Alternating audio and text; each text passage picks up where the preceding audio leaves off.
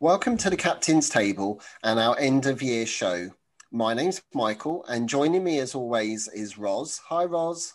Hi, Michael. Great to be here. Great to be here. I think it's our first recording in December actually, because we've been a bit behind. But we also have a guest with us, a We guest host do. or guest I've, I've, presenter. I've brought the hubby with me today.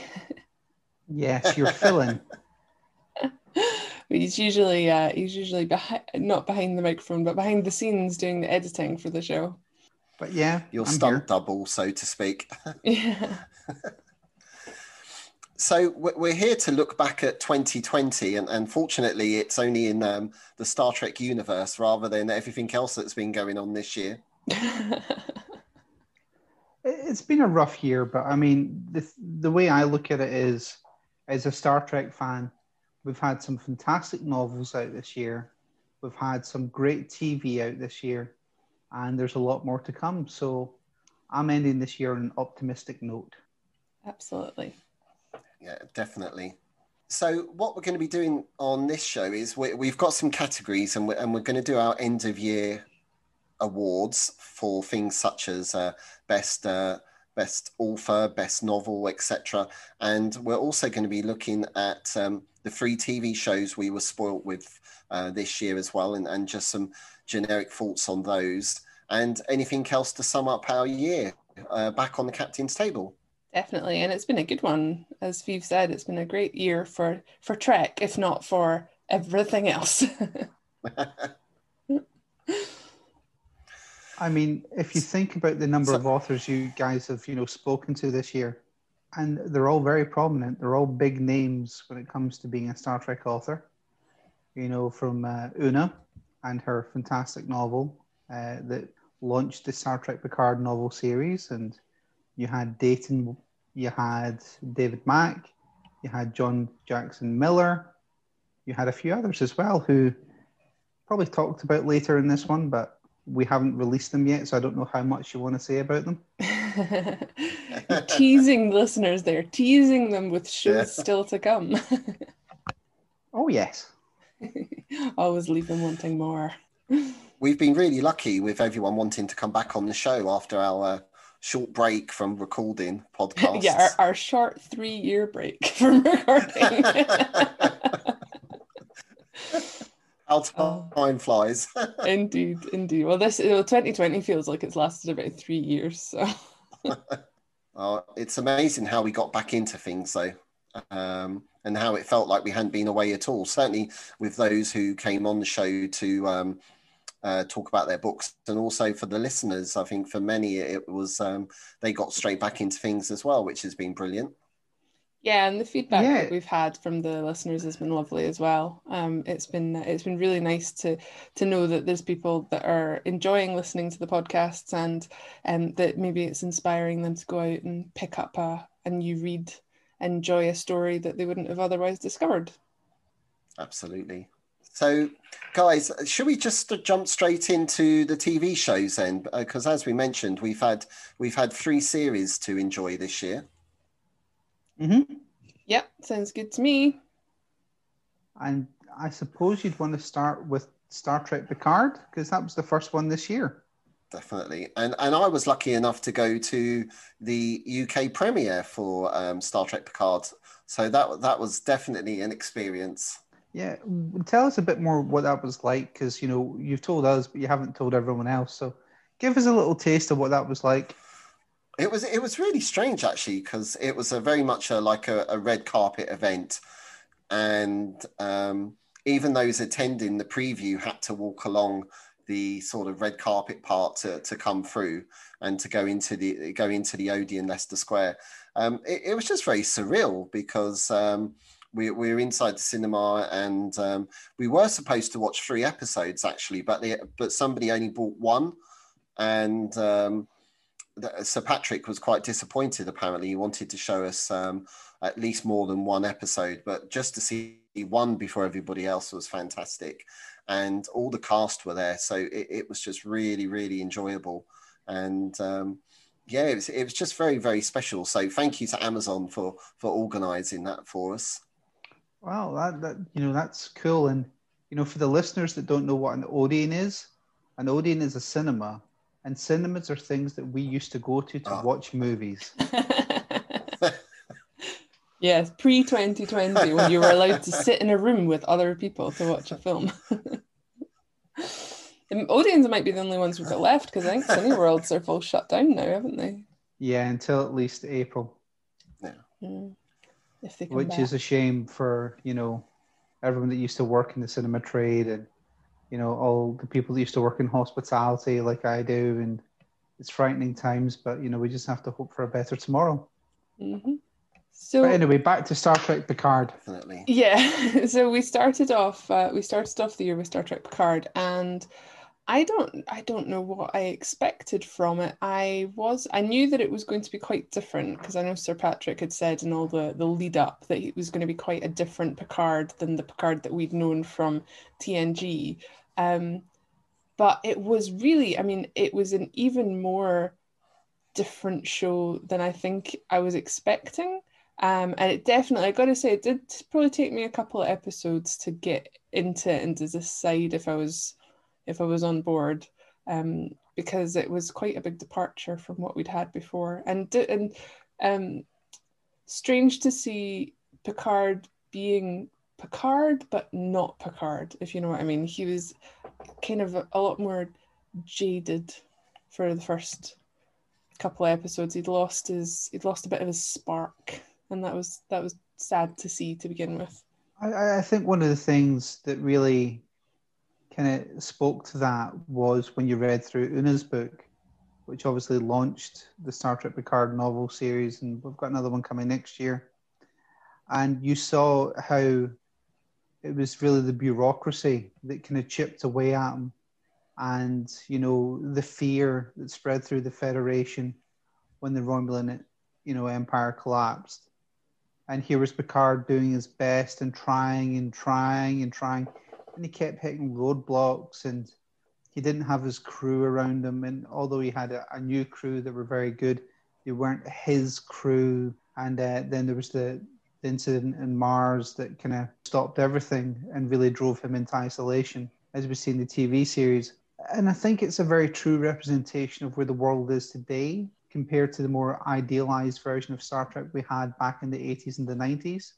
And there's Star Trek reflecting real life again. But at the same time, it was very dark, and at times I'm not 100% sure the series knew what it was, because sometimes it had a bit of a really rich drama feel to it, and at other times it had kind of an action thrillery kind of feel to it. And for me, I'm not sure it quite knew what genre it was. I enjoyed it, but it didn't set my world alight. No, I enjoyed the series, and I see where you're coming from there, Phoebe. I've just recently rewatched it, actually, and over 2 days I watched all 10 episodes, and I enjoyed it a lot more the second time around. And there were some really standout episodes, and in some ways, again, you could have condensed that into perhaps 7 or 8 episodes rather than 10, and it did feel a bit stretched out at times. But overall, I think it's set a good foundation for a second season. Yeah, I'd say that's fair. And, I need to watch it again, because I did enjoy Discovery Season 1 a lot more on the second watch. And I'm looking forward to the next season. But just some of the things, I could see from quite a bit out where they were going with the Picard plot. But I think Seven's story arc was kind of rushed. And where they brought her to a conclusion, there was just, I don't know. I think it's overly harsh for me to judge this much, because we've never had a Star Trek series that's been great before season 3. Like, that's always kind of recognized as Star Trek is great at season 3. It's one of these ones where I think it was a great setup series, season. But for me, I'm looking for a bit more polish on it, probably. I suppose we had the same thing with Discovery. Season 1 was a bit finding its feet, and then suddenly season 2 hit and it got really, really good. And everybody was like, yes, it's finally Star Trek. But it maybe just, Picard's maybe the same. I'm not saying I didn't enjoy Picard, because I actually, by the end of it, and certainly some of the last few episodes, I really enjoyed. And so many tears at the end with I feel like I don't want to spoil it for anybody who's not seen it, but it's been out for a while, so I just say the bit with Data, so many tears. But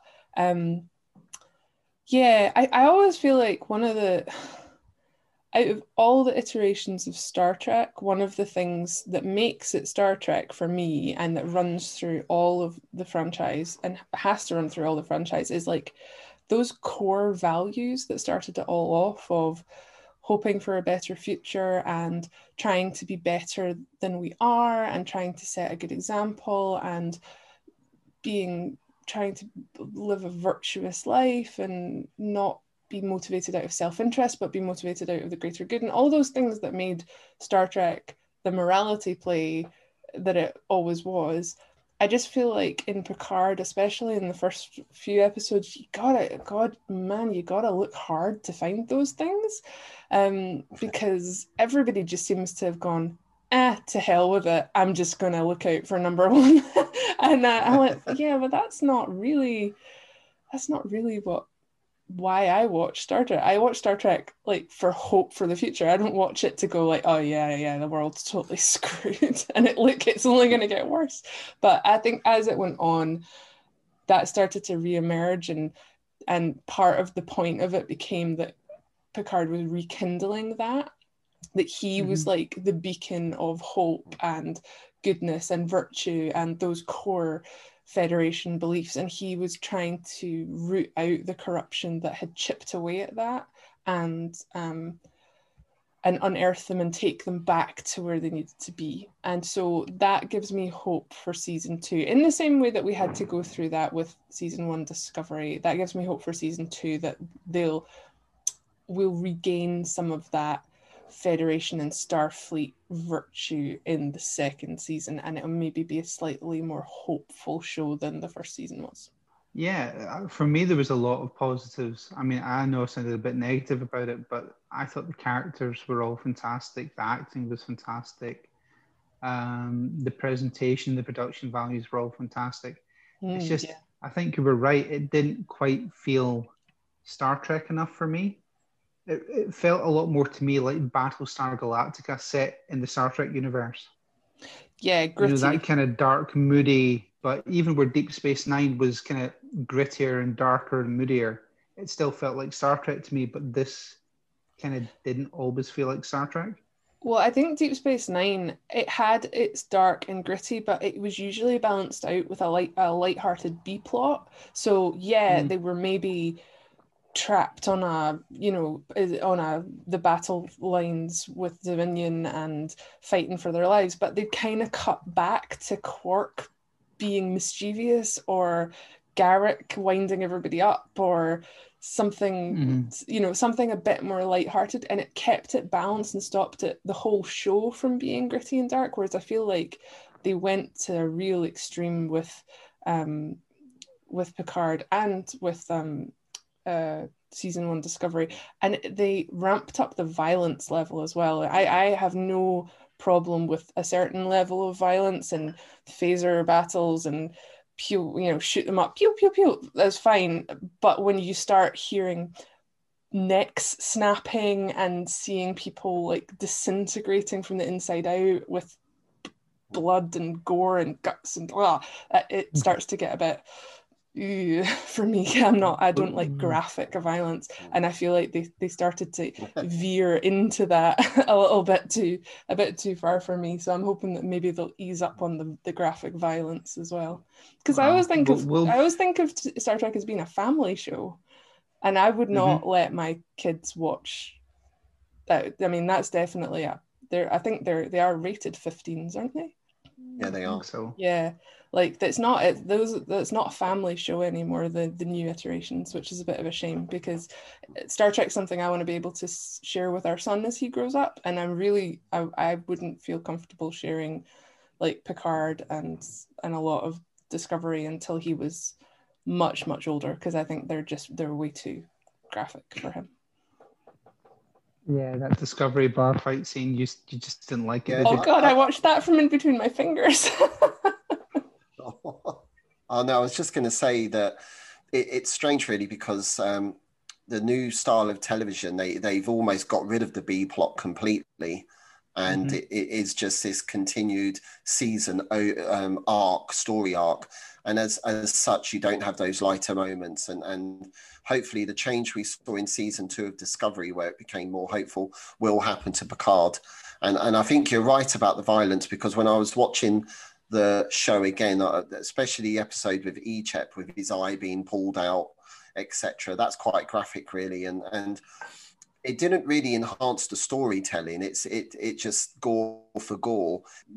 A good writer would have been able to tell that story. Not saying the writers are bad, by the way, but a good writer would have been able to have captured that without the gore, I think, through the emotion of Seven and what she discovered. Yeah, I think you're right. I think sometimes it's just graphic for graphic's sake. The same way that in one of the recent episodes of Discovery, there's the barroom fight, and you see all of it, and not just see it, but hear it. Oh God, it's so gross in graphic detail. And Phoebe and I had a discussion about this, and we said, it would have been so much more impactful for me if you'd seen them all kind of standing there facing off, and then you maybe cut to the outside of the bar where you hear, a big ruckus, and then when you see the interior again, all the guys are on the floor and dead or incapacitated, and you didn't, it happened, but we didn't need to see every single blow and impact and bone breaking and what in graphic detail, because it's just stomach turning. I'm such a, not a wuss for these things, but I just don't think it's necessary. I don't want to see that. Ugh. Ugh. I think the reason the Mandalorian can get away with it is because when you see the violence, it's always against a stormtrooper who's in an outfit, and a lot of the damage is done to the outfit, to the the white plastic uniform. So when I think it was Boba Fett was, swinging that big kind of mallet around, and you were seeing helmets getting shattered and things, it was the plastic you saw go flying, not the person's face and, blood and guts. So it's not as gory. Yeah. Which is why I think they got away with it. Whereas when you watch Star Trek and it is blood and guts, it's like, geez, I see more blood and guts in an episode of Star Trek now than you did an entire season of Deep Space Nine, and that's saying something. Yeah. But I still liked Picard. I loved Cristobal Rios. I loved his holograms. I thought they were fantastic. Oh, they were so good. I think that was an attempt at humor, but we need more of that if they're going to be dark. There has to be more humor. And I think because all the characters were working through problems in season 1, quite, troubling, character arcs for, I think, everyone. It would be good to see them getting a bit of an easier ride in season 2. Yeah, I think it's interesting what you were saying, Michael, about them getting rid of the B plot as well, because I think that without the B plot, you miss out on a lot of character development that happens as a byproduct of those B plots. And I know we've not really got on to Discovery yet, but one of the things that Phoebe and I were talking about recently is that we're at the end of season 3 for Discovery, and there are some of the bridge crew, and still literally the only thing I can tell you about them after 3 seasons is their name. There's been no additional development for some of the bridge crew who are in every episode, but you don't get a lot of backstory for them. You don't get a lot of plot development. You don't get, because it's all focused on the Burnham storylines or the Saru storylines. And if they had those B plots, it would maybe balance it out a wee bit more, where you get to know some of the peripheral characters a bit better. The Discovery kind of flounders under its own weight sometimes just because they've got such an enormous cast crew. But whereas previous iterations, there was always a core, maybe 7 or whatever. But whereas Discovery, there's loads of them. There's a dozen or something. Well, you know what? You say that, but then you go to Deep Space Nine, where you had, the Starfleet crew, the Bajoran crew. Then you had Quark and his, various underlings. You had Garrick running around, but you knew who every single one of them was, and they were all fleshed out characters for the most part. You knew Rom was the bumbling but kind-hearted Ferengi. You knew Nog was, you know, a little troublemaker, but he was still smart, and you know, he did like Jake, so you knew that there was some worth to him. Yeah, they all got a bit of character development, but that was mainly down to the B plots. Yeah, but whereas that Discovery Bridge crew, you're like, okay, I know you, and I know you. Who are the rest of you? You know, if you don't get those front stations, that come and go, but we still don't know their name. Like the guy with the really, really alien one who's got the really, really big kind of bulbous head and the, like, I don't know, like extra orifices at the front and whatnot. And you're not talking about Linus. No, not Linus, because we know Linus. He's like the reptilian one. I'm talking about the other one that's got like the kind of upside down triangle, like almost rounded upside down triangle head with the incredibly big cranium. And I don't think he's even had a name yet. But he's in it a lot, and he's part of the bridge crew. So, anyway, maybe we should veer on to Discovery now, because we've spoken quite a lot about Picard. Yeah. So Discovery's had a great third season, I think. You know, we have 3 episodes left to go, and when we're recording this, I should say, we've got 3 episodes to go, and I think it's been a really solid season. Yeah, I've really enjoyed it. I think, there's obviously a little bit of lag between Phoebe and I as well, because we sometimes talk over each other. I think that Discovery's getting better and better. I do, like, season 3 has been very different than season 2 because we are missing Pike and Spock, and I'm looking forward to seeing their show because I really miss them.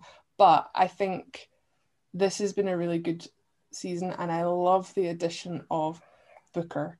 He is such a good character for this season, and he balances out Burnham really well, because she's been quite a different character this season, and I've enjoyed the change, because she was always a bit too angsty for me in the first 2 seasons, and I think that she's mellowed slightly, and that's down to a lot of the influence of Booker for this season. So no, I've liked season 3, and it's like you say, Roz, they're taking things away, and the cast and the stories have got to stand on its own now, because you've lost Pike and Spock, and you've just lost, spoiler alert, sorry listeners, you've just lost Emperor Georgiou.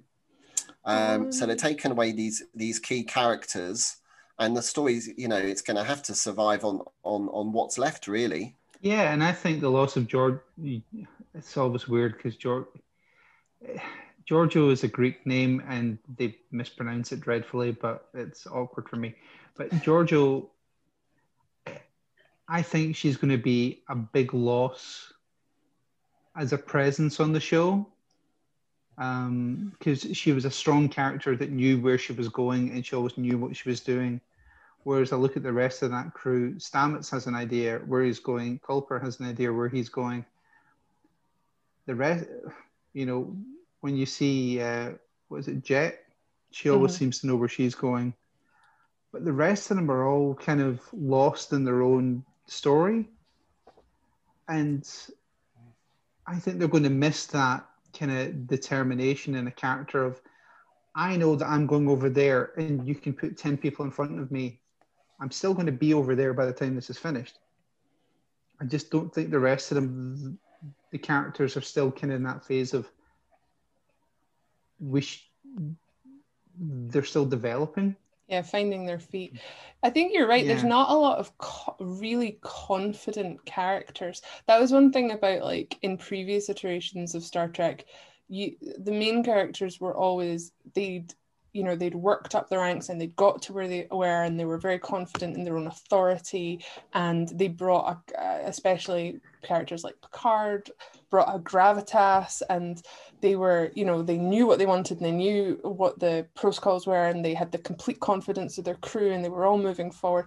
And in Discovery, you don't really have a lot of confident characters. You got, Saru is like a newly minted captain who's only really just finding out about himself because he thought that Kelpians went mad and died, and that he wasn't going to survive, and suddenly he's this whole new version of himself that he's still kind of finding his feet, and they've all been displaced, and it's a really difficult time. And Michael doesn't know if she's coming or going most of the time, and the rest of the bridge crew we don't know enough about to make a judgment, other than Detmer had a whole PTSD thing going on where she really doubted herself, and they've all been through the ringer. But it's meant that you don't, apart from Giorgio, you don't really have a really, really confident character. And I think Phoebe's right, one of the only characters that is like totally self-assured and is totally underused is Jet, because she is just like, yeah, I'm amazing at what I do. I totally know what I'm up to. I can build you a warpship out of bubblegum wrappers and toothpicks. Yeah, no problem. But she's only in like every fourth episode or something for like 5 minutes. She kind of comes in and makes witty quips and then goes away again. But she's really one of the only really self-confident characters in the show at the moment, which is a bit of a shame, because we had that in season 2 with Pike, because Pike was like, he was a seasoned captain and he was in control of the situation and he was just getting on with it and rallying everybody else around. And this season we've really not had somebody like that other than Giorgio. And yeah, now she's gone, it'll be interesting to see how they fill that void. No, I agree. I first of all, I think she had some of the best one-liners in the series, and that's definitely gonna be missed. Because as we were talking about with Picard, there wasn't those lighter moments. And I thought, even though in the midst of drama and everything going wrong, she would come out with these one-liners, which were really funny. And it's just sort of mellowed the episode a bit.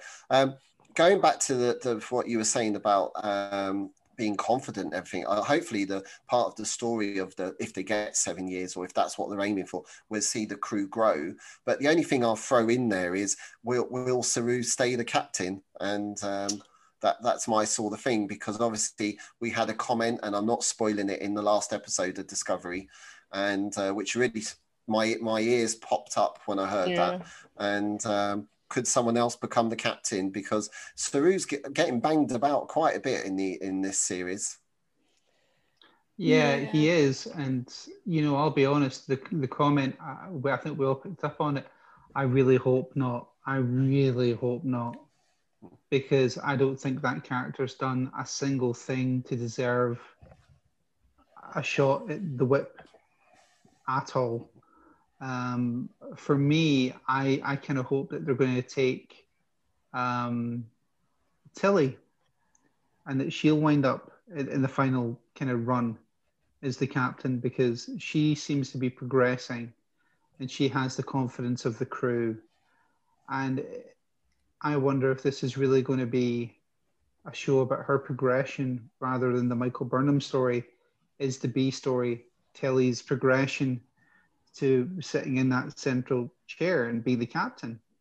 Because I don't like the alternative that was hinted at. I don't think the character deserves that shot at all.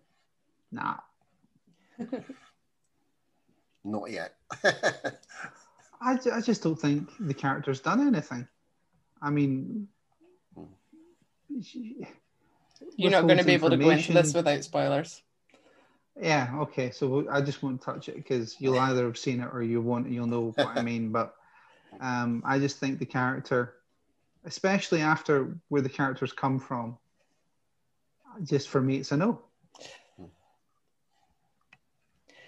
I think we're heading for a big plot twist reveal at the end of season 3. And I think it'll be interesting to see what direction that points the show for season 4, because I have my suspicions about what's been going on and about what caused the burn and about relationships with the whole emerald chain thing, and I'm not 100% sure if we might not be getting another Badmiral in the mix, but I am interested to see where that goes, because I think that'll be a big indicator of where the show's going to go in the next season, and who's going to be taking the lead and what kind of what plot story arc is going to be the big main one going forward. So that'll be interested to see the next 3 episodes.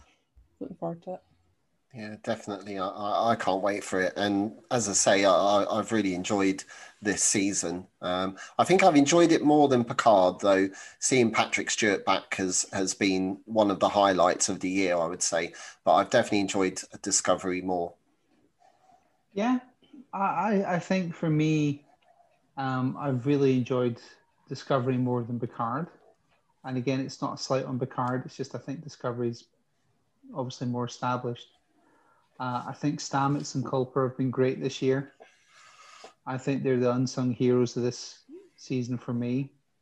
But I also think watching Tilly progress has been fantastic. I think she's a great character. I think the performance is fantastic. And, you know, I like Saru. I think Saru's a fantastic performance and a great character. But for me, I just think Tilly's a more interesting character. For me, I can see an edge of Saru kind of linking to Tom Paris in a way of, can he actually get out of his own way? Whereas I think Tilly is trying and she's winning over the crew and, you know, she's wound up first officer. So I think that's more interesting for me. But anyway, I am looking forward to the next season. But my question to you would be, you know, you said, are they hoping for 7 years? Are they going to be able to get to 7 years of Discovery? Because we've got Discovery, we've got Picard, Strange New Worlds, the Section 31 show, that's 4. Lower Decks is 5. Prodigy is 6. It was hinted in a previous show that we did by someone, I can't remember who it was, that there's other projects in the mix and then, you know, pre-production being thrown around. How many Star Trek shows are we going to have? And at what point will Discovery have to go to make way for something else?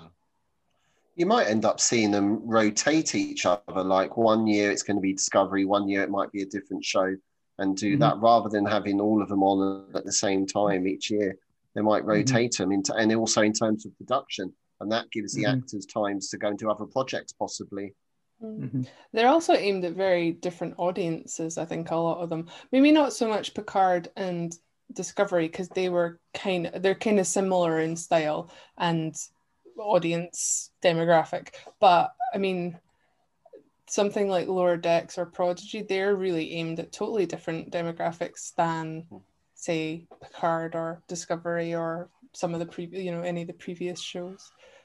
So I think it depends on how. I feel kind of like they're just throwing it all at the wall and seeing what sticks.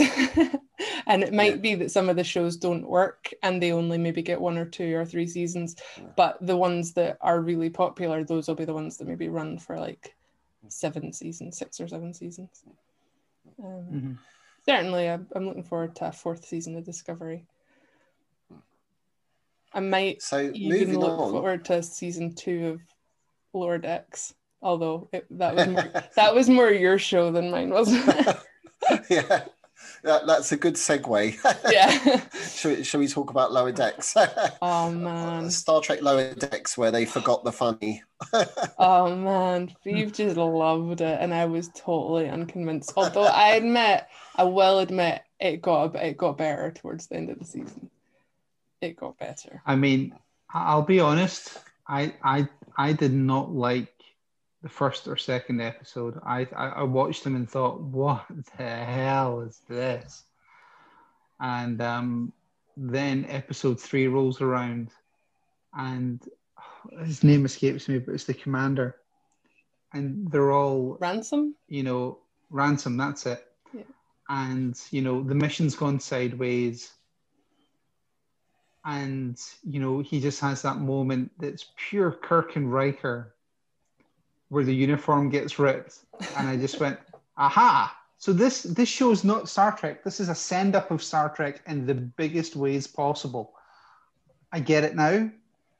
And from there on, I actually really, really liked the show all the way up to the final episode where they did the big reveal in the last 5 minutes, and we got the big debut, on-screen debut, and neither of you will agree with me on this. Lower Decks was my series of the year. Oh, You are there correct. you I do not agree with you. go. Oh man, no. I don't Yes. I didn't hate it by the end, which I did think I was going to. My biggest problem with Lower Decks is still that they announced that it would be canon. See if it wasn't considered canon. See if it was just like this is a send up of Star Trek, but it's totally separate and doesn't have anything to do with the other shows. Fine. It's basically Futurama with a Star Trek film like filter over it. That's fine. It was funny. There was a lot of it towards the end. It wasn't funny in the beginning. The jokes totally didn't land for the first few episodes, but towards the end, it got quite amusing. And yeah, the last couple of episodes, I'll admit, I had some big laugh out loud moments. But oh my god, it bugs me no end that this is supposed to be considered canon because it contradicts like everything that we know about Starfleet and the Federation and everything up until this point, and it just makes me crazy that this like it just wouldn't happen. It just makes me crazy.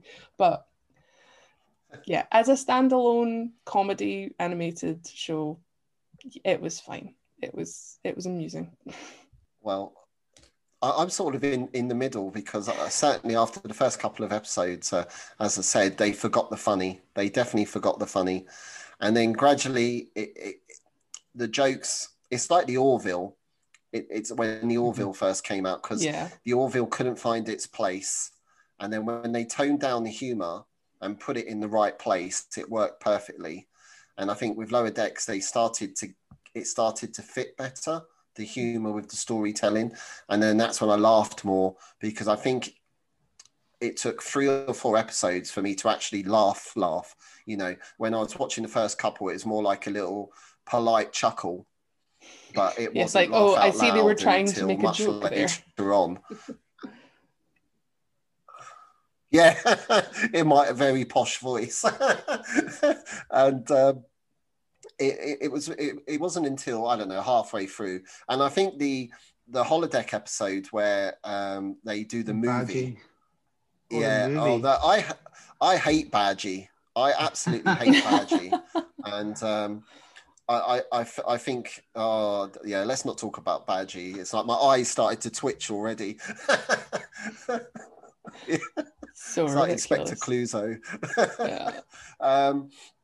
But no, I think the episode where they did the movie in the holodeck, and then you had the rousing score that was like James Horner's from The Wrath of Khan, and that was just fantastic. That was just pure Easter egg. And you know, we're going to find with Lower Decks, can a show survive purely on Easter eggs? Or is the storytelling going to grow and the jokes are going to grow? And that's what we get to. And the last episode I thought was brilliant. And I really enjoyed it, and the big rescue at the end. And, I think I laughed the most. The last scene of that episode where Riker with the jazz, I think that's the biggest laugh I had of all 10 episodes. Yep. Agreed. I just think, if you look at it as a season 1 where you go into it with no expectations, it's a completely different thing to, the live action shows. And I cut it slack where I don't cut the card slack because they knew what a live action Star Trek was before this. They had not done an animated Star Trek like this in 40 years, 30 years? Yeah. Well, and even then, they hadn't really done it because this was a comedy and the previous one was just an animated version of TOS. It was still a sci-fi drama. Yeah. Yeah. Whereas this is very much a tongue-in-cheek Star Trek animated comedy, and I cut it a bit more slack. But the thing is, all the characters were distinctive. Yeah. The stories were very clever in some ways, and if you could say to me that I get one of them next year out of the 3 of them, it would be Lower Decks. And I know both of you are going to go, no. But I just think I would rather have another, well, we only got 10, but I'd rather have 30 episodes of Lower Decks than 30 more episodes of Discovery. Sorry. Because I just think it's different. Well, what about you, And Michael? What's your favourite of the year? My heart is saying Picard. The heart's definitely saying Picard, but I'm going to go with Discovery as the most enjoyable one, and then Picard, and then Lower Decks. But I think as a Star Trek fan, I'm so happy we're being spoilt so much with 3 shows anyway, and it's great to be able to talk about it, and there are good things about all of them. So it's just another good time for a Star Trek fan. But I've got to go with Discovery. Yeah, me too. For me, it was Discovery. I enjoyed Picard as a whole. There were episodes that I was less keen on than others, and because it was just essentially one giant story cut into sections, it wasn't at all episodic. There were some episodes that were harder to get through than others because they were just furthering the plot, and some of them were just a bit grim. And like you said, as we've discussed, there were just some bits it just went too far into the dark for me. But as a whole, I enjoyed it, and there were a lot of really good points about it. Lower Decks has not entirely won me over yet, although it got better towards the end, and I will give the second season a chance. But for me, Discovery has been really enjoyable this season.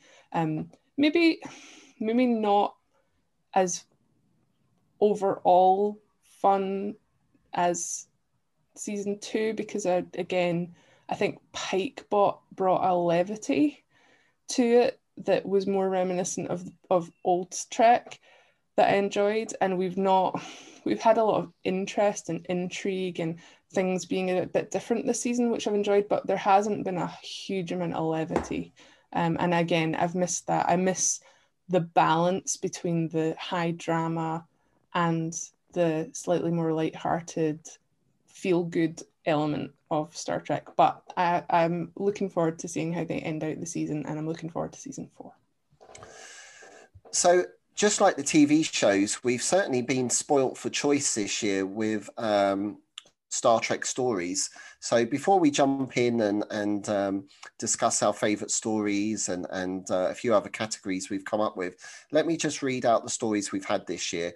And for the listeners, we'll put links where you can find the books and on Amazon, etc. And hopefully if you haven't read them, you can go and pick one up. So in February, we had The Last Best Hope by Una McCormack, which is a Star Trek Picard novel. In March, we had The Higher Frontier by Christopher L. Bennett, which was an original series story. In April, we had The Unsettling Stars by Alan Dean Foster, which was a Kelvin universe story. In June, we had Agents of Influence by Dayton Ward, which again was an original series story. In July, we had Die Standing by John Jackson Miller, which was a Discovery novel. In August, we had More Beautiful Than Death by David Mack, which again was a Discovery novel. In October, we had To Lose the Earth by Kirsten Beyer. And also in October, we had the autobiography of Catherine Janeway by Una McCormack. And in November, we had A Contest of Principles by Greg Cox. Now, apart from the novels, there were also a few other little books that came out. So I'll just give them quick mentions. We had the Kirk Fu Manual by Dayton Ward. We had the Alphabet Book, again for all ages. We had the Illustrated Voyager Manual. We had the Art of Star Trek The Motion Picture. We had the Art of Star Trek Discovery. We had the Artistry of Dan Curry. And finally, we had Star Trek Voyager, A Celebration. So there have been loads of books this year for all tastes in Star Trek to enjoy. Yeah, it's been a good year for Trek all around. And so many good, really, really good stories. So I'm really interested to hear what everybody else's favourite books and covers and authors and whatnot's been this year, because I having spoken to Phoebe, I know that he and I have got quite different thoughts on it, so it'd be interesting to see if we've got like three totally different perspectives on this year's story offerings. Ooh. So which one should we start with? Let's go backwards. Let's do, what was our favorite Star Trek story we read this year which wasn't a new release? If we read one. Oh, I know what mine was. Mine was Enterprise War by John Jackson Miller, which was a 2019 release, but I read it in like, I think April or something like that, when I was listening to it while I was painting our ensuite bathroom. That's how I keep track of when I did things. What was I doing while I was listening to this book? That is just a cracking novel. That was such a good story. It's a Pike book. It gives you a bit of backstory about him, about some of the stuff from the events from his younger, not quite childhood, but from his sort of adolescent days that shaped him into the man that he become. It was action-y. It had some great Spock stuff going on. It had space battles and new species and just a load of good TOS-y stuff going on, and I just really enjoyed it. I thought when I initially read it, I thought it was one of the ones from this year, but it wasn't. It was a 2019 release. I was just a bit late to the game, but that was my favourite non-2020 release that I read this year. Cracking story. How about yourself, Phoebe? I love Enterprise War, and I'm going to start by saying that I think it's a fantastic novel. I think it's probably the best of the Discovery line so far. However, I love it, really, really love it, but I really, really love Fortune of War by David Mack, and I cannot decide between them. And Fortune of War is a Titan novel that came out in 2017 and throws back to the TNG episode. I think the episode's called Survivors. Yes. Yeah. Yeah. And it's like a sequel to that with Riker and Vale on the Titan. It is an utterly fantastic book. It is what I wish we were seeing on TV. That Fortune of War, so, David Mack, that's my book. Oh, wow. So some great choices. Now, starting with Roz, the Enterprise War is really good. And what stood out for me, or for that book, was the character that we saw in the first episode of season 2 who got killed because he was really arrogant. I can't remember, was it Connor something?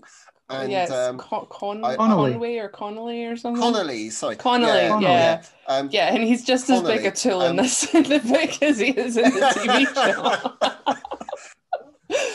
show. Exactly. It was no redeeming qualities. So no. It was like, if the idea was to give him some good qualities, it didn't work. And next time we speak to John, we should ask him that question, really. Yeah, like, were you just making sure we didn't feel sorry for him getting smushed against an asteroid? Right? Just like, oh, no great loss, don't worry about it. He was a total arse. And I think Fortune of War Thief, that was a really good book. And I find with the Titan series, if Mac or Swallow or James Swallow write them, they're fantastic novels. Anybody else, they miss it. They miss Titan, I think. And that was a really enjoyable book. And my favorite Discovery book, by the way, was David Mack's. I think that was the second one to come out. I think that was really early on, where it's the Lorca story with Giorgio. No, not David Mack. Yes, David Mack's with yeah, that's the first one. Giorgio and yeah, that was the first one. Then Drastic Measures. Yeah, which was the second one? It was Drastic Measures was Dayton Ward. Who? Oh no, so it's David Mack's one, and it was where it's Giorgio and Lorca. Yeah, that's the one I liked. That's Drastic Measures. So that's no, the one I hang on. like then. That's So my that's favourite Dayton. Discovery story. That's Dayton. That's Dayton. Actually, I So think it's that's Dayton. I think that's the. Is that the second one actually? Because I think Yeah. the first Oh, it's Dayton one, then. It must be Dayton. It must be Dayton then. Yeah, it's Dayton because the first one was David Mack, and that's Desperate Measures. Oh, that was the Burnham and Spock story. Yeah. Yeah. Desperate Measures is the second Spock one. and Burnham aboard the starship Shenzhou. Lieutenant Michael Burnham, a human woman raised and educated amongst Vulcans, is promoted to acting first officer, and then she has an adventure with an ancient alien vessel. Yeah, so it's the second one. That's my favourite Discovery story, even though I can't remember the title. Drastic Measures. But that's good. However, my story of the year out of the archives was actually The Art of the Impossible by Keith R.A. Candido. The Candido. Candido. Yes, thank you. Insert that. The Candido. There you go. I got there in the end. That was, yes, him. That one, Keith, the one who does the blogs.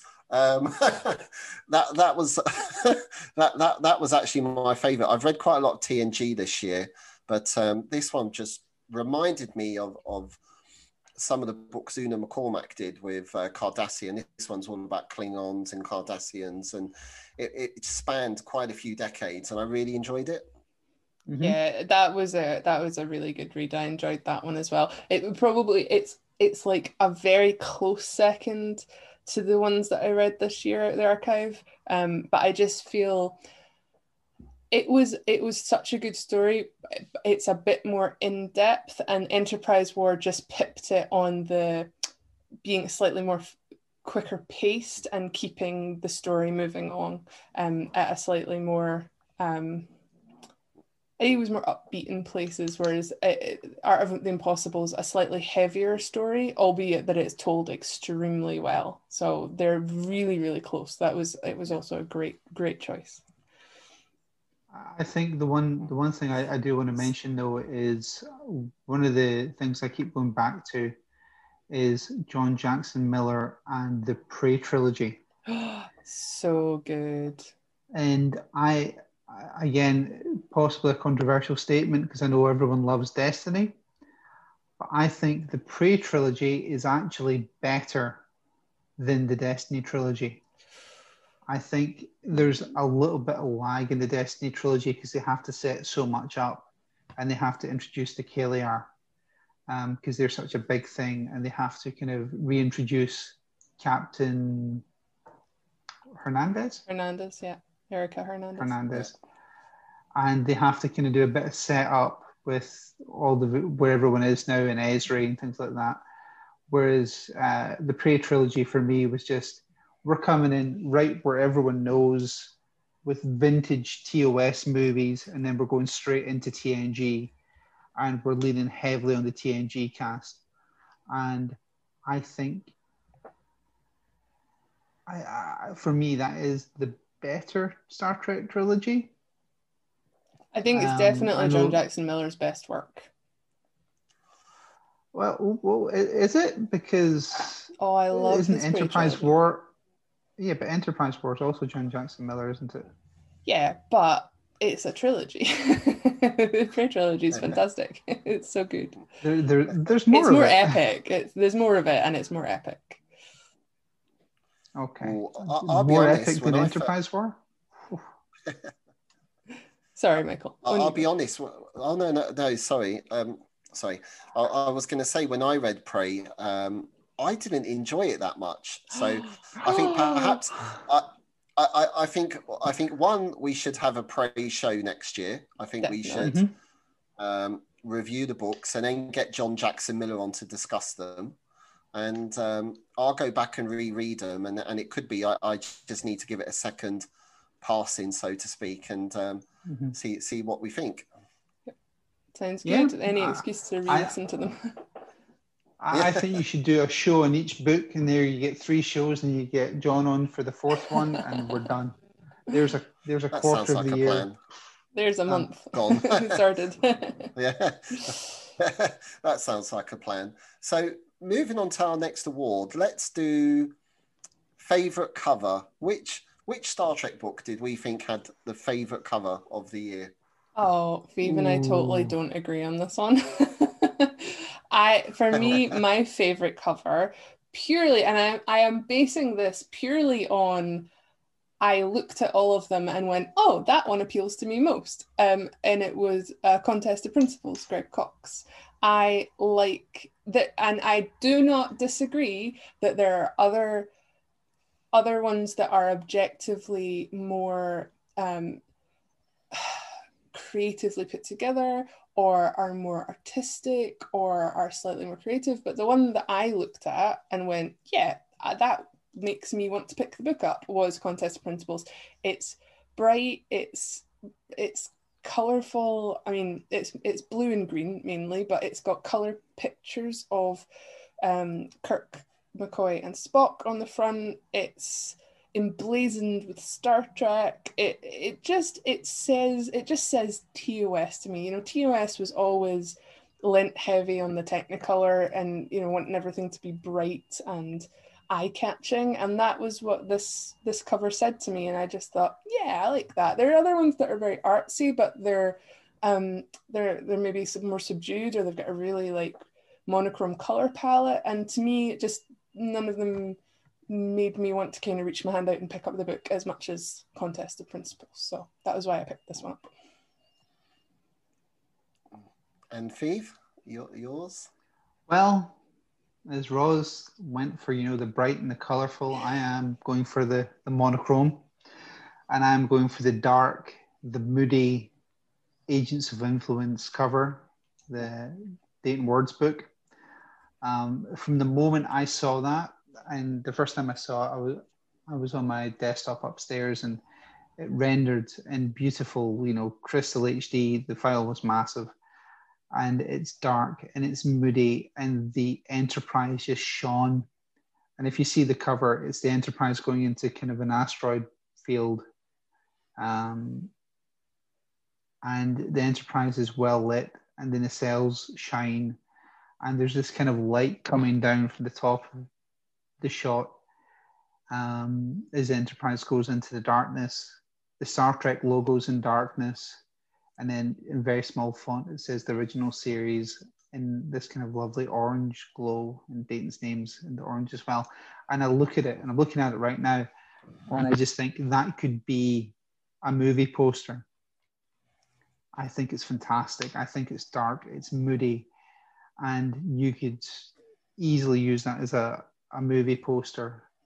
And I would like to give a special mention, however, to another book that I think has a fantastic cover, and that would be the Star Trek Kirk Fu Manual, which was also a Dayton Word release, because Captain Kirk kind of looking, hiya, is the best thing ever. And I just, it's brilliant. Let's be honest. The Kirk Fu Manual. If there's not I haven't read it, but if there's not a page in there of how to rip your top for dramatic effect, they've missed the bullet. Oh, it's a funny book, the Kirk Fu Manual. And what about you, Michael? Well, interesting. Well, going to Roz's cover first. As you know, I collect comics a lot, and I've never been a lover of what they call photo comics, where it's pictures of the actors on the comic covers, because I feel it takes something away from the art of the comic book, etc. So when I first saw Contest of Principles, I was thinking, yeah, I don't like the cover straight away. This is like before we spoke about the awards, and because of that very thing. But as time went on, it was a very classic cover. However, for me, I did actually pick Agents of Influence.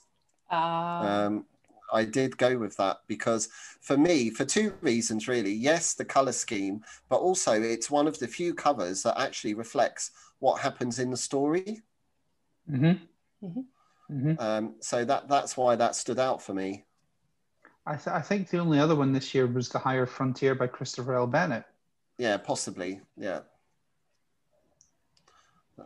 It is a good cover, and I agree. It does look like a really good movie poster. So yeah, it is lovely. It's very, I think it's beautifully artistically put together, and the Enterprise looks great on it. But you'll always draw me in with bright colors. I'm like a magpie. Oh, so almost on the same levels there. So, how about favorite character in a book? And I'm for this category, I was thinking of books we've read this year, as in new releases. Yeah, because that could have been a wild field, actually. Yeah, I had to think about this because there were a lot of new characters in a lot of the books that we read, and some of them were brilliant. And within those individual stories, those characters were really excellent, but there were just so many that I was finding that really difficult. So for me, I picked an existing character which I enjoyed across multiple books, and that for me was Spock. I have really enjoyed reading Spock this year, and we've had some. I've listened of the books that I've listened to this year. There's been some Peck, excuse me, some Peck Spock and some Nimoy Spock. I don't think I've had any Quinto this year, but no, you've had Quinto and you've had Nimoy. You haven't had Peck. Oh, well, I was including Enterprise War because okay. I listened to that this year. So I maybe had Quinto as well. So I've really enjoyed all the different iterations of Spock that I've listened to this year. I think all read by Robert Petkoff and all delivered in those distinct ways that capture the specific actor that would be relevant for that story. So that was what stood out for me. I think I've listened to some really good Spock development this year. So that's who I picked, a good classic character. And Steve? I'm also going to go for a classic character, and I'm going to go for Jim Kirk, because I started the year and I'm not the biggest TOS fan in the world. There are bigger TOS fans than me, but my favorite books of the year were all kind of TOS themed. And from Christopher L. Bennett's, book, The Higher Frontier, which is set after Star Trek 1, but before Star Trek 2, Wrath of Khan, you see a very different Jim Kirk. He's maturing. He's, a wiser head. And he's not the brash Kirk of old. He's not even the brash Kirk of the motion picture who thinks he knows best. And it was actually you that got me onto the motion picture book, the novelization that came out. And then this is like a kind of follow-up to that. And he's much more immature and bull in a china shop kind of Kirk in the motion picture novelization. Yeah, easy for me to say. But in The Higher Frontier, he's a much more seasoned Kirk. And again, in Agents of Influence, he's very determined. But, when he gets to where he's going, he's like, you're the captain. I'm here to help you. This is not my ship. You're the boss. And again, that's not really the same Kirk we see in the TV series, who's always brash and quite arrogant and quite, yes, I'm here and I'm the captain of the Enterprise, so now I'm in charge. We don't see that in Kirk this year. He's very seasoned. He's almost Picard or Riker-like. He thinks things through.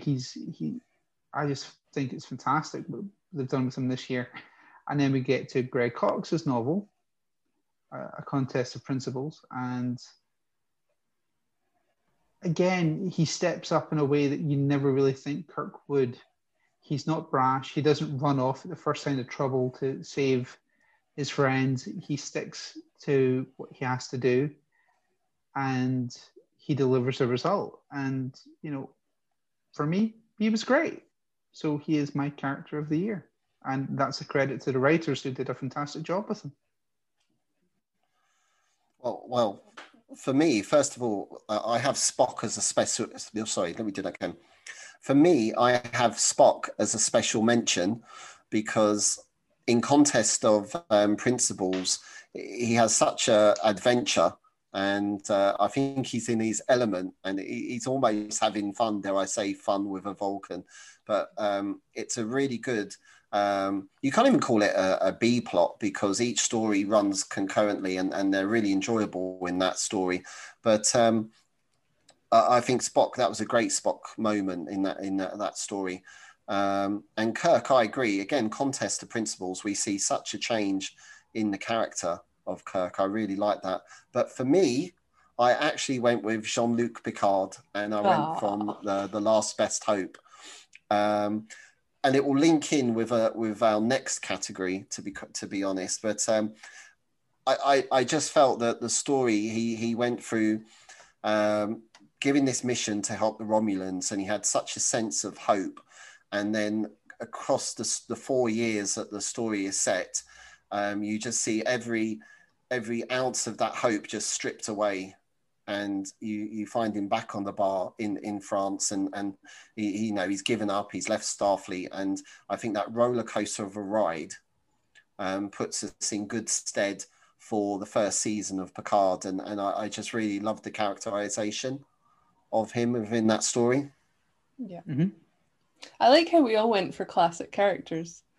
Like I said, there were so many good characters, and if I went back and analysed like every book that we read this year, I know that for each book I'd be able to say, do you know, that character that we'd never seen before was amazing, I'd love to see more of them, but it's just there's so many of them. So I think it's nice that we all picked a classic character, because we, even though we know them and we kind of feel like we know them inside and out, it's nice that the authors can still continue to develop them and do something a bit different with them.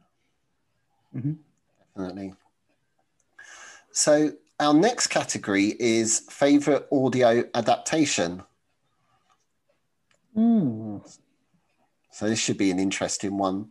Yeah, Viv and I sort of had a discussion about the how to interpret this category heading. So I've went with the audible performance that most stood out to me for this year. And much as I love and adore Robert Petkoff and all of the books that he read for me this year, the one that stood out in my mind when I thought about this was actually January Lavoie reading Die Standing, because I think her Michelle Yeoh was flawless.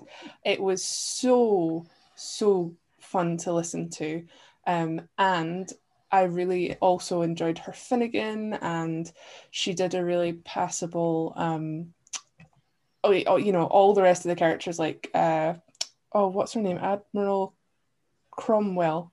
Is that what? Oh, yeah, Cromwell, and Leyland, and all the rest of the characters, and we had the Dax. Oh goodness, I'm totally drawing a blank on which one it was. Emily Dax. And, Emily, yeah, and she read very like Esri, but as I said to Phoebe last night, maybe that's where Esri got her mannerisms from, was from Emily. So I just think that performance stood out to me this year, because it was a bit different to hear it read by a female voice, but it just worked so well for the story because her Michelle Yeoh was just brilliant. The Giorgio in this book was so fun to listen to. Well, for me, shocked to say it, Robert Petkoff with A Contest of Principles. And it's really simple to me why that was my performance of the year. He was also fantastic in The Dayton book, which I think, we've all got a wee bit of love for, Agents of Influence. But in A Contest of Principles, for me, it was TOS Spock, it was TOS McCoy, it was TOS Kirk. I could hear them. I could visualize it, and the only reason I'm picking A Contest of Principles over Agents of Influence is because it's set in so many different locations, and I thought Petkoff really captures a lot of the environment, and a lot of that's down to Greg Cox and his writing, but I think it was the way Petkoff delivered it really won the day for me. The one thing I will say is it's so close between that and Agents of Influence for me, it's a toss-up. I thought Jeremy Lavoie was great in Die Standing. Die Standing wasn't my favorite book of the year or in the top 3 for me, so that's why I can't pick that one. But the person who gets special mention would be Kirsten for her novel, which she narrated, To Lose the Earth. I didn't expect it, and I listened to Architects of Infinity, which is the book that comes before that, which is read by Jeremy Lavoie, and I thought, oh, this is going to be rough, you know, going from one narrator to another. And I found the first chapter or two to be a wee bit bumpy because I was literally going from one book to the next straight away. But after the third chapter, I was just listening to the book and loving it. So I have to give a very special, you know, thumbs up to Kirsten there, because I thought she did a fantastic job. However, it's Robert Petkoff with A Contest of Principles. For me, it has to be. Well, for me, I had a special mention too for Kirsten Beyer, because I just the thought of her reading her last Voyager novel, I just thought was really, really, really good, and she did a great job with that. But for me, and as I mentioned, it's linking back to our previous award. It's actually Robert Petkoff for The Last Best Hope, and the reason for that, pretty much, and I think people remember from our review show of The Last Best Hope and our discussions with Una McCormack, is the log entries. I think those were great storytelling methods for moving the book along. And I think those were a highlight for me, that each time we got to a chapter, there'd be a beginning of a chapter, there'd be a new log. And Robert, just did a brilliant performance, and the story itself. But certainly for Picard, I just felt it was really enjoyable, and it just really stood out for me. Yeah, good choice. Good choice. Oh, we're getting to the big ones now. We're getting to the big ones. So our next one is favorite author. This is a tough one, because can you do favorite author and favorite novel and separate them? And I can say I have.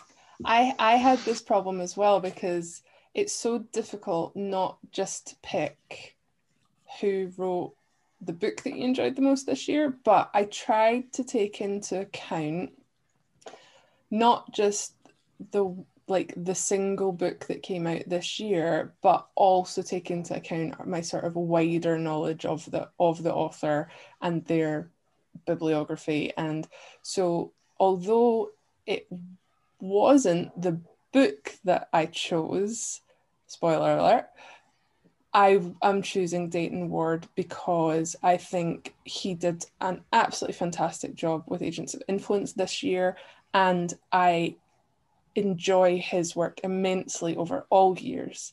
And so for me, when I looked at the year as a whole and looked at all the other books of the same author that I'd read recently, I think for me currently Dayton Ward was my favorite this year.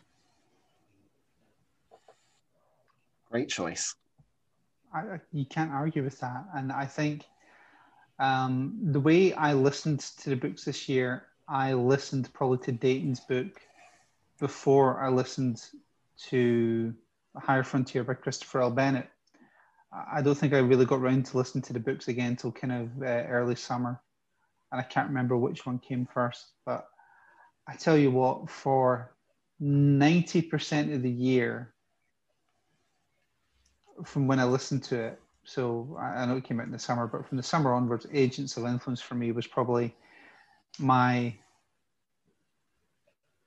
was one of my favorite books of the year. And I think Dayton is a fantastic author. I've loved his work previously. I think Christopher L. Bennett had a fantastic novel with Higher Frontier, especially covering that much time and wrapping up the kind of motion picture Esper storyline, which had been teased a little bit in Star Trek. I think that was a fantastic novel. There's part of me that really wants to give it to Greg Cox as well, because I thought A Contest of Principles was fantastic. It's and so hard. From the day I saw that cover, I thought, nah, I'm not going to like that book at all. Couldn't care less. It's an afterthought. Kirsten's the big book to finish the year out. I think A Contest of Principles was utterly fantastic. It was an amazing book. And it's a coin toss between the three of them. I think they've all been fantastic. So I'm going to ask Michael to go first. I'll think about it for another minute. Okay. I can't separate. I think everyone had great books, from Una to Kirsten to David to John Jackson Miller. I think it's weird how I always say John Jackson Miller. It's just the way it rhymes. Yeah. But I think they all had great books. However, I think Christopher L. Bennett, Dayton Ward, and Greg Cox's books were simply a tier above for me this year. And I need another minute to think about it. Okay. Well, I'll do my sit on the fence part first. I think every author had a great year. And I think every year their style changes and they grow as authors and the storytelling grows. And everybody had, I enjoyed all the stories this year. Yes, there were books better than others. And I'm really happy that we had Contest of Principles to end the year rather than the Voyager story. I'll be quite honest with that. I'm glad we had Contest of Principles. However, for me, no surprise, my author of the year is Una McCormack. There's no surprise there, but really that's because she did such an amazing job of connecting the dots from Picard, from The Last Best Hope to the beginning of Picard. And I think she done a brilliant job with that, with what she was mostly given. And obviously she did have input from the show and from Kirsten, but I just think she did a fantastic job. And also I really enjoyed the autobiography of Captain Janeway. I thought, or Catherine Janeway, I really enjoyed that. She did a great job with that. And I can't wait for her Spock autobiography next year.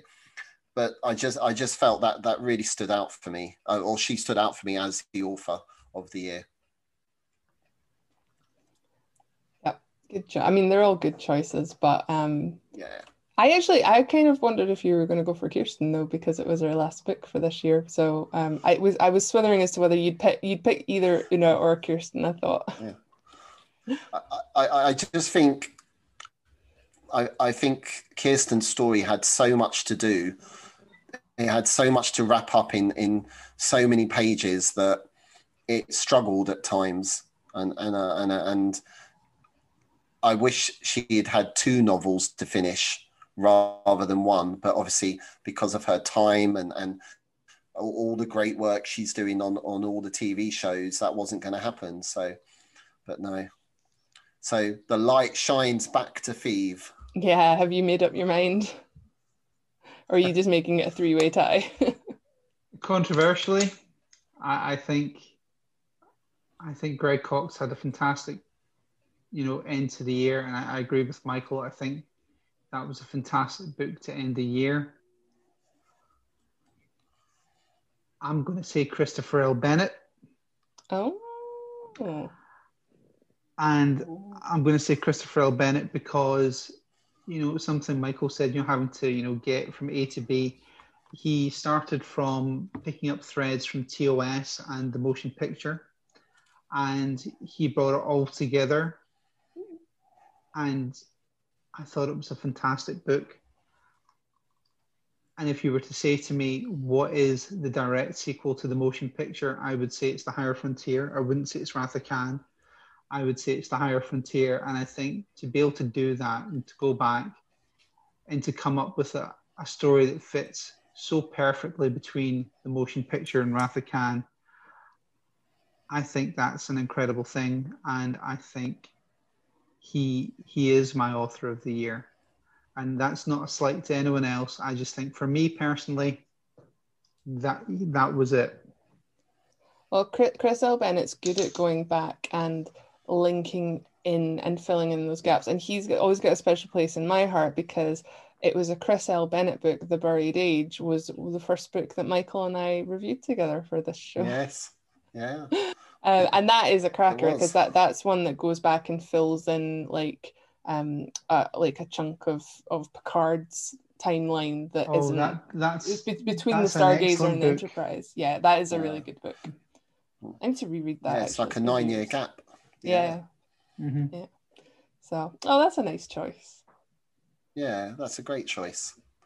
So here we go, guys. It's the last one, Drum and roll. It's our favorite. Yeah, it's our favorite novel of the year. I'll let somebody else go first this time because I've gone first the last couple of times. Okay, Phoebe, would you like to go first? All I will say is this: it is for a large part of the year Dayton Ward's book. That was me, easily done. I thought it was that good a book. The name escapes me for a second, but it'll come back to me. Agents of Influence? That's the one. I thought that was a fantastic book. I thought it had a big summer blockbuster feel to it. Mm-hmm. You know, you could have made that a movie. It could have been even a Kelvin timeline movie. And I think it would have worked. I just thought it was a fantastic, fantastic story from start to finish. And I know I've given Christopher L. Bennett my author of the year, but my book of the year is A Contest of Principles. I thought, there you go. As I've said, I thought when I saw that cover, this is going to be an afterthought. And I think there was 3 very separate storylines in that book. You know, 2 of them kind of diverge. The Spock and the McCoy storyline become one after a while. But overall, I thought the story was current. The Kirk plot line is very current. I think the McCoy storyline was fantastic. I enjoyed Spock's mini storyline that feeds into McCoy's storyline. I'm just trying not to give anything away because it's a very, very good book, and I hope people go out there and buy it. And I think Greg Cox should be really proud of that story because I thought it was fantastic. And I thought it was a great way to end the year. And as I say, it's not taking anything away from Agents of Influence or Higher Frontier because I thought both of them were also fantastic books. I'm just saying if Contest of Principles is 1A and Higher Frontier and Agents of Influence to me are a joint 1B, and there's nothing in it at all. But that's kind of how I see it. Probably a first place and then a joint second place, just a little bit behind. Well, that's a great choice. So my favourite story of the year is Agents of Influence. I really, really enjoyed this story. Though I loved Picard, The Last Best Hope, this story just, I think from its conception, from a snippet from The Trouble with Tribbles about undercover operatives, from including characters from the Vanguard series. It's a fast-paced story, but there's still loads of character development. It's just a really enjoyable TOS story, and it's got a political intrigue. It's got the spy factor intrigue. It's just good fun. It's a good fun Star Trek story, and that's why it stood out for me. Also a cracking choice. It was such a good book. I really enjoyed Agents of Influence. I think it was probably one of the ones. It was like, yeah, one of my like top reads from this year of the ones that came out in 2020. It was a real stunner of a story. My favorite book of the year, I have to go aside with my husband here. My favorite book of the year was A Contest of Principles. For me, because just because You it was look less such a happy about that. well, agreeing with my husband.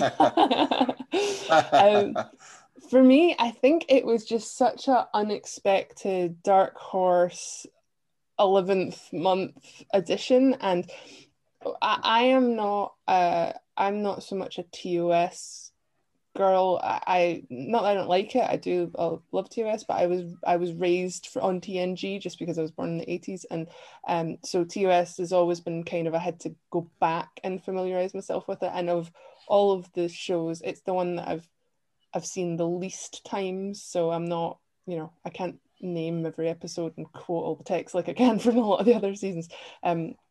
So when I saw the cover, I really liked it. Was fun, and I liked the colors and everything, but it looked very classically TOS. And so for me, that it was like, I was just like, oh, okay, yeah, it's a tiny TOS book, but I don't it's me. I suppose I just didn't expect a huge amount from it because it looked very classically TOS episode story, and for me I'm less familiar, and so it wasn't really in my wheelhouse. But I absolutely loved this book. It was so well written. You had the sort of 3 parallel storylines. You got great characterization. There was great secondary characters that were introduced. It covered different species. It tied in like cultural issues and history about how things had developed within the solar system, and it showed, as Phoebe mentioned earlier, it showed great growth in Kirk's character, because he doesn't just like cowboy up and drop everything and run off to the rescue. When things start to go a bit wrong, he actually like has to prioritize his mission and the democracy of this planet, and so Spock gets to have the adventure, and that was really well written, and he gets to kind of go off with Chapel and some of the security guys and get himself into a load of trouble. And and then you've got McCoy, and McCoy was written so well because he captured the grumpy Southern DeForest Kelley thing really, really spot on. So you had like McCoy trying to weigh up between his desire to escape his situation versus his desire to, put the needs of his patient first and not want to leave anybody who needs to be treated. Everything about it was just a fun-filled classic Star Trek adventure romp, and it made me smile so much. So for that reason alone, I had to pick this as my favorite book, because of all the stories that we've read this year that were thought-provoking and intelligent and clever and really well written and all those things, this was all those things and really, really made me smile. So that is why I picked this. I think Greg Cox just knocked it out of the park. I love this book. The one thing I'll say is I think it's worth noting that in the year that Picard came back to TV, the year that Discovery is still powering on in TV, we've actually all picked a franchise that's been off TV the longest. Yeah. And we've actually picked characters that have been around the longest. But one of the other key things that I think we have to note here is we've all picked books. I mean, there's 2 books we've picked, but we've picked books that all made us happy and that we all really enjoyed. I mean, Agents is a Mission Impossible set in Star Trek. Yeah. It's that kind of a book. Yeah. You know, you can imagine, you know, the Mission Impossible theme playing right after the Star Trek theme. And the other book, Contest of Principles, it's such fantastic TOS that I think has been slightly modernized, I'd say. Oh yeah. Because Chapel is such a strong character in this book. Yeah, it fixed all the bits and pieces that were a bit iffy about TOS, Yeah. and brought them Yeah. up to date, which I always enjoy about the more recent TOS books. And I think I've commented on that to a few of the authors about the fact that I appreciate that they made the female characters as big a part of the story and the plot development as the male characters, because the female characters on the show were window dressing and they were just there to swoon and cower when stuff happened. And I like the fact that they're really kick-ass in the books. Yeah, I mean, Uhura gets a good turn in Agents, and Chapel gets a good turn in Contest of Principles. Yeah, it's getting too late the for you, names isn't it?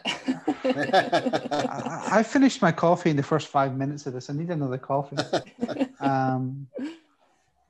But yeah, I just think the authors deserve a lot of credit because they've done such fantastic work keeping these stories going from TOS, which, when did TOS start again? The 60s? The 60s, yeah. And we're about to go in 66, and we're about to go into 2021. So that's a long, long time. And I think the fact that they're modernizing it in such a gentle way is fantastic. And again, I'll come back to John Jackson Miller as well, because when he did Enterprise War last year, and that's a modern interpretation of the pre-TOS era with, you know, that kind of the Enterprise under Pike, I think he gave Una a fantastic role. I thought she was brilliant. And I think the way he kind of brought the ship and made it a more modern interpretation of Pike's ship was fantastic. So, you know, the authors who are going back to TOS especially, which is some of the source material is really problematic, and you could say the same about early TNG. The fact that they've modernized it in such a gentle and sympathetic manner is really impressive, and they should be applauded for it. Absolutely. It's just been a great year for Star Trek in books. Also in comics. And comics too. Yeah. Year 5 is awesome. Yeah. It has been good. We'll have to talk about that on the show soon. Michael, if you'd ever like to talk about comics, I'm furloughed until March 2021, and we're sitting in the week before Christmas, and I'm here. I'll talk comics. I'll talk anything. I'm more than happy to contribute. Oh, we can certainly organise that. And as well as talking comics in the new year, there are already some books announced for 2021. So let me quickly read those. In January, here we go again, we have the next Star Trek Picard novel with The Dark Veil by James Swallow, which is set on the Titan. So it's a Riker story. In April, we have Shadows Have Offended by Cassandra Rose Clark. And that's actually set in the 7th season of TNG. And that's a Troy and Crusher story. So that should be interesting. And in May, we have an untitled Discovery novel, which I think is by David Mack. In July, we have a DS9 novel, Revenant, and that's by Alex White. And that's a Jadzia Dax, I should say, and Kira story. And in September, we have the autobiography of Spock by Una McCormack. Now, I'm sure there'll be some more novels filtering through as the year goes on, because it seems quite light at the moment. So loads to look forward to already. We have to start planning out our year so that we know what we're reading when. Yeah. I'm pretty sure there'll be a David Mack book in there somewhere. I think that's the Discovery one. I think that's the one in May. I think that's the untitled Discovery one, I think. I wonder if it's maybe not, because I'm sure he said that he had started Was it when we TOS? interviewed him in August, September time, and I don't know if that's quick enough to turn it around. It just means there's an extra book in there somewhere we don't know about yet. I think what's interesting from the few titles I've read out is that we have 2 new authors joining the ranks, as in Cassandra Rose Clark and Alex White. So we're going to have to go do some research and hopefully drag them on the show as well. Yeah, definitely. Always good to have new authors to interview and torment. And very sadly, we lost an author this year. Just very recently, just about a week ago, we said a final goodbye to Dave Galanter, and I think it's worth giving him an honorary mention for his last book, which was a Star Trek Discovery novel called Dead Endless, and that came out just at the very tail end, like this time last year in 2019. But our thoughts with his family at this difficult time. You know, it's always a sad thing to say goodbye to an author, but it's lovely that we're going to have new authors next year coming into the franchise, bringing new visions and new takes and new energy. So we just have to, remember they've had some fantastic novels, some fantastic work, and just remember to go back and read them every now and again. Yeah, and also continue to look forward and look forward to new talent coming in and adding to the rich tapestry that is the Star Trek literary universe. Definitely. So that's it for this show. That's it for this year. Thank you for welcoming us back, listeners. Thank you for picking up the Captain's Table again and listening and joining us. So as always, don't forget to turn the page, and we'll see you in 2021.